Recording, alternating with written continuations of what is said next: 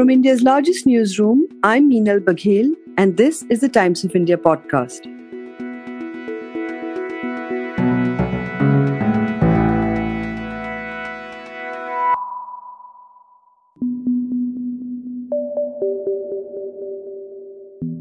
This weekend, first Pakistan and then India celebrated their Independence Day. But even as we savor our sovereignty and stability, yet another country in the neighborhood finds itself in the midst of a deadly civil war. After the withdrawal of the Americans, an emboldened Taliban has marched relentlessly across Afghanistan, taking control of 19 of the country's 34 provinces. And on Sunday, the Taliban moved into the capital Kabul, cornering elected President Ashraf Ghani and plunging the country into violence, political strife, and a deep humanitarian crisis.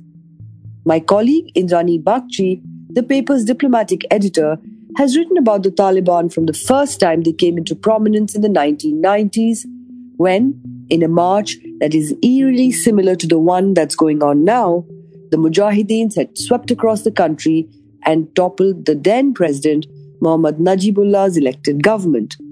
I asked Indrani to explain how this version of the Taliban is different from its previous avatars, the role that the Pakistani deep state is playing in propping up the Taliban, and what are the implications of this turmoil for India.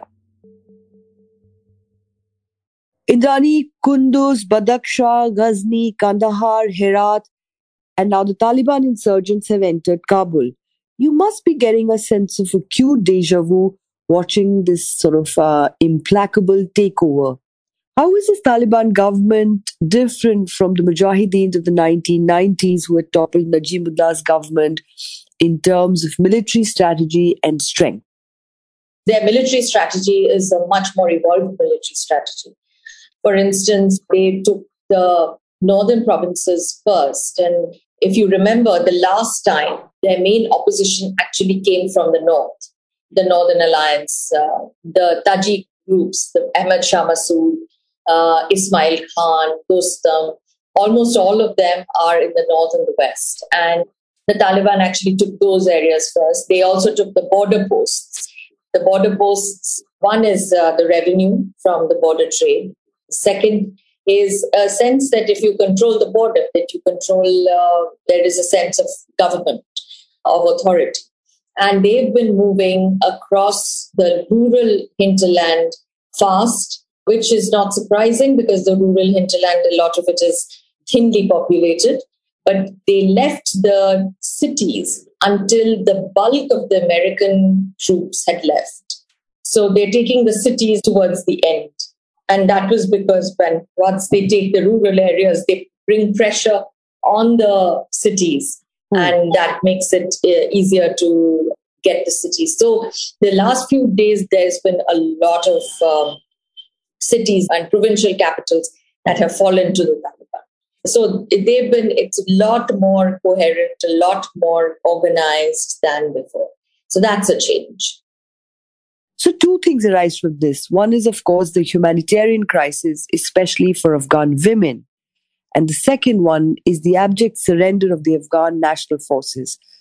Are you surprised that the Afghan national forces should surrender so quickly, given the many years of training that they had received from the Americans? I don't think we've even seen the crisis actually. It's not a full-blown crisis yet. We know where it is going because we can see the first signs of it, of women being told not to reveal their slippers, of reports of women not being allowed to step out of the homes, of women being forcibly married off to fighters, etc. We've seen these reports, but I would say this is just the tip of the iceberg. I don't think we've even scratched the surface of the kind of humanitarian disaster this might become. That's one. On your second question on the ANSF, I think the answer is it's not a simple answer. For one, look at it this way. The last 1 year, they haven't had a defense minister.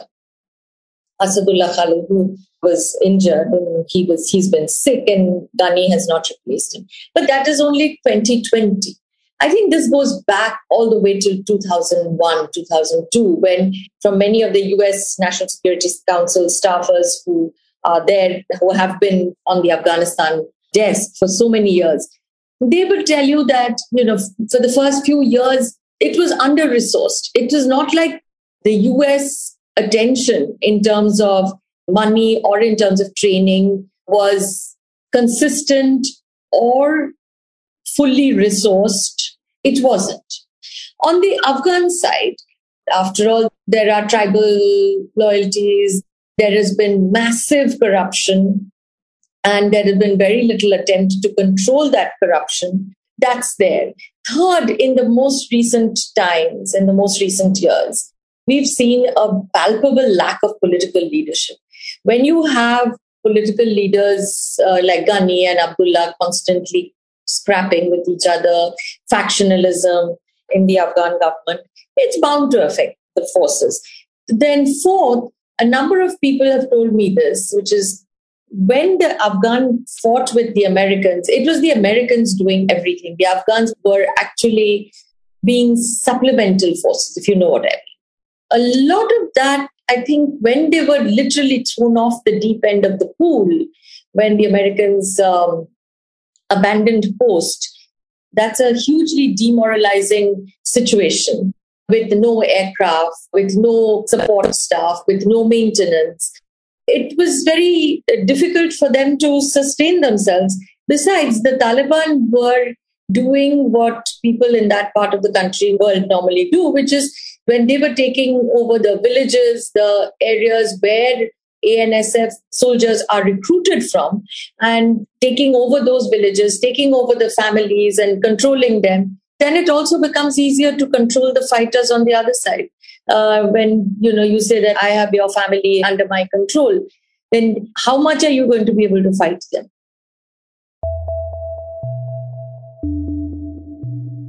The likelihood there's going to be the Taliban overrunning everything and owning the whole country is highly unlikely. What you just heard, that's Joe Biden from a month ago. And now he's scrambling to send 3,000 American soldiers to assist partial evacuation of the US embassy staff in Afghanistan. The Republicans are calling this Joe Biden's Saigon moment, which is when at the end of the humiliating Vietnam War, trapped American embassy staffers were evacuated from Saigon rooftops by the US helicopters. Indranee, what do you make of all this? I think it has been America's Saigon moment for the past few years. And yes, it is landed on Joe Biden's lap, and it is Joe Biden's Saigon moment. However, if Donald Trump had done this, which he had wanted to do, it would have been Donald Trump's Saigon moment. The thing is, this Saigon moment was waiting to happen. Coming to India's involvement, we've read that the Salma Dam, which we helped build to irrigate the arid parts of Afghanistan, is now in Taliban's control. India has put in about $3 billion in development work. And we are also backing Ashraf Ghani's elected government. With the Taliban now in Kabul and Ghani on the brink of stepping down, where does that leave India? So, India basically flourished, thrived in the last 20 years vis-a-vis Afghanistan.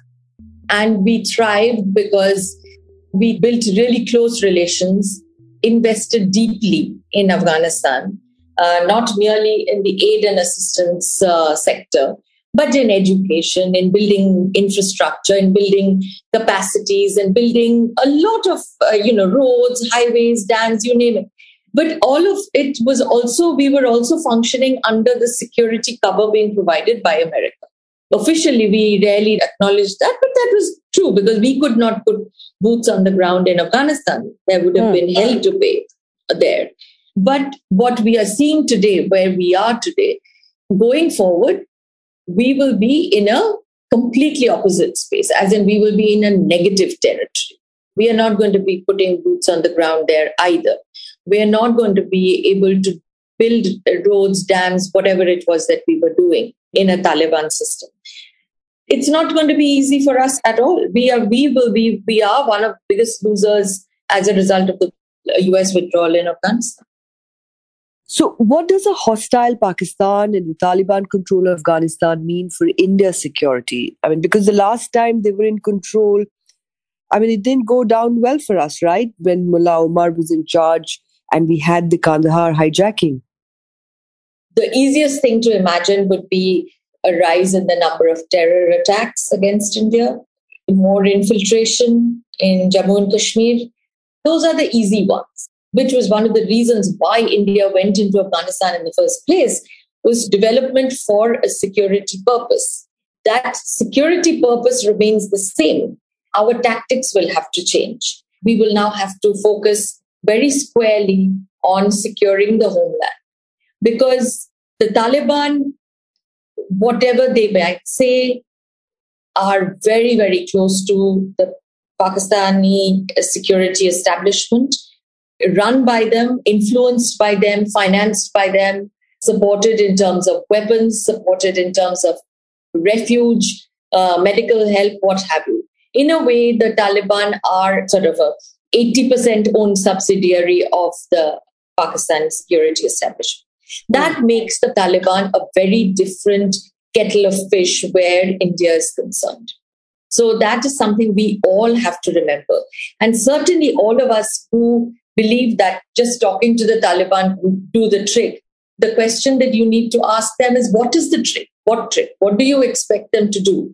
Do we expect them to make sure that the Pakistanis don't use Afghan territory to attack Indian interests? Do we use the Taliban to say that, oh, the Haqqani network really attacks us all the time, make sure that they don't? That's not going to happen.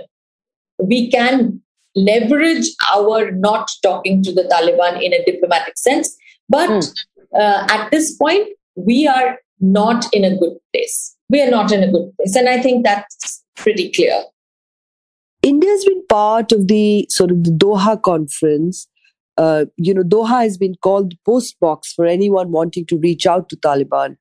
Can you lay out for our listeners just what's going on there? I mean, India has a very small role to play there, right? Qatar actually was the place where the Taliban had established an office. Qatar is the only country in the world that gave Taliban space to establish an office. And therefore, when Americans started talking to the Taliban a couple of years ago, they did that in Qatar. So there were two conversations initially going on. One was between America and the Taliban. The second, which came later, was people hoped that there would be a conversation between Taliban and the Ashraf Ghani government. Right now, there are a couple of conversations going on. One this week that happened on the 11th was the extended troika, which is Russian-led, but it includes US, Russia, China, Pakistan. And a second conversation was with the Afghans, of course. And a second conversation included development partners like Norway, EU, India, etc. So we don't play a role in the security conversation or the intra-Afghan conversation.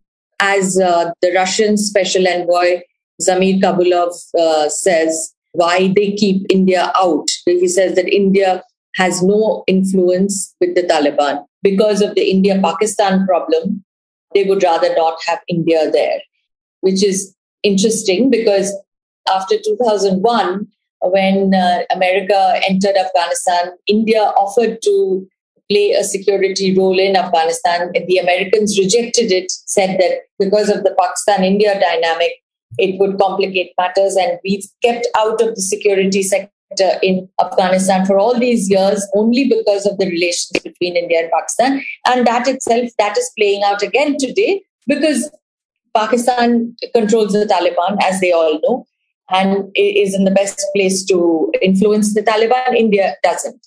And therefore, we are out of the security conversations, but they want us in on the development conversation because at some point, Afghanistan, we hope, will get back to a state of stability and peace. And at that point, India will be called upon yet again to help out in the development sector.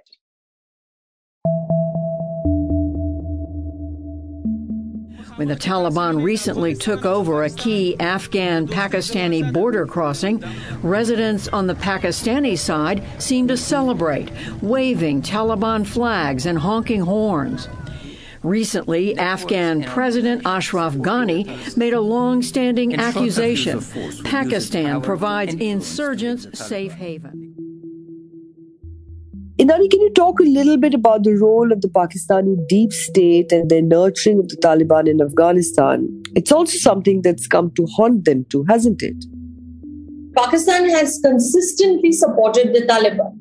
In all these years, when Pakistan has played what they call themselves a frontline ally of the US in the war against terror, Pakistan has never left the Taliban, has never given up on the Taliban. That investment has continued, has flourished. I mean, it is not for nothing that bin Laden was in Pakistani territory. It is not for nothing that the core shura of the Taliban, which is the Quetta Shura, is in Quetta, in Balochistan. You know, the same Mullah Baradar who leads the Taliban talks in Doha with the world. This Mullah Baradar was in a Pakistani prison for 9 years. What leverage does the Taliban provide Pakistan? Pakistan reckons that if the Taliban can control Afghanistan, they have Afghanistan as a safe backyard, or what the Pakistanis like to call strategic depth, so that Afghanistan, they believe, cannot be used by India against Pakistan. The thing is that along with the Taliban also will go Al-Qaeda. The Pakistanis' biggest problem is what is called the Tehrik-e-Taliban Pakistan, as in the Pakistani Taliban, which is opposed to Pakistan and often operates in Afghanistan against Pakistan. The Tehrik-e-Taliban operate on the Pakistani side of the Durand Line, which is the border between Afghanistan and Pakistan, of course. And it was they who were responsible for the assassination of Benazir Bhutto, weren't they? But they're different from the Afghan Taliban that we are discussing about today. Yes. They've been accused of even killing those 9 Chinese engineers in Dasu just the other day. But they've lessened in their intensity. They've lessened in their, I think that the Pakistan establishment has really crippled the Pakistan Taliban. But one of the reasons for them to invest in the Afghan Taliban is this, that they want to be able to roll up the Pakistan Taliban that operates on the other side of the Durand Line. A third reason for it is that if they can control the Afghan Taliban, which is mainly a Pashtun organization, then this cross-Pashtun affinity that has always scared Pakistan, because the Durand Line has not been accepted by any Afghan till date. And Pashtuns on either side of the border, if you look at the Taliban, if you look at a lot of Al-Qaeda, they are all Pashtuns. And Pashtuns on both sides of the Durand Line have tribal family affinities, which can at some point become a demand for a Pashtunistan or a separate homeland for the Pashtuns, which used to be there a long time ago. Taliban is their leverage in Afghanistan to be able to control that geographic space, but also that ideological space. Is there concern that we might be getting back to a pre-2001 kind of situation, and that the West and India are particularly vulnerable? If the Taliban come into power, will they be the same kind of Taliban government that existed between 1996 and 2001? I don't know. Maybe they have also taken lessons on how to at least improve their PR. I don't know what kind of a government they will, or what kind of an authority they will. They're very clearly not a government. They will be an emirate, and they have said that. So who will be the emir and what kind of an emirate will it be? That's one. If they provide safe haven to the IS and the Al-Qaeda and the ETIM, the East Turkestan, the Chinese Uyghur group, what does that make it? I mean, who will be in the crosshairs first? My suspicion is the West will be in their crosshairs, and we will be next. Therefore, we will have to be a lot more robust and a lot more proactive in securing our borders and amping up our counterterrorism capabilities in India. Today's episode was produced by Arun George and Joshua Thomas. For a daily spotlight on people, ideas, and stories that matter, subscribe to us. We are available on TOI Plus, Spotify, Apple, Google Podcasts, and all other platforms of your choice. For any news tips, reach us at toipodcast@timesinternet.in.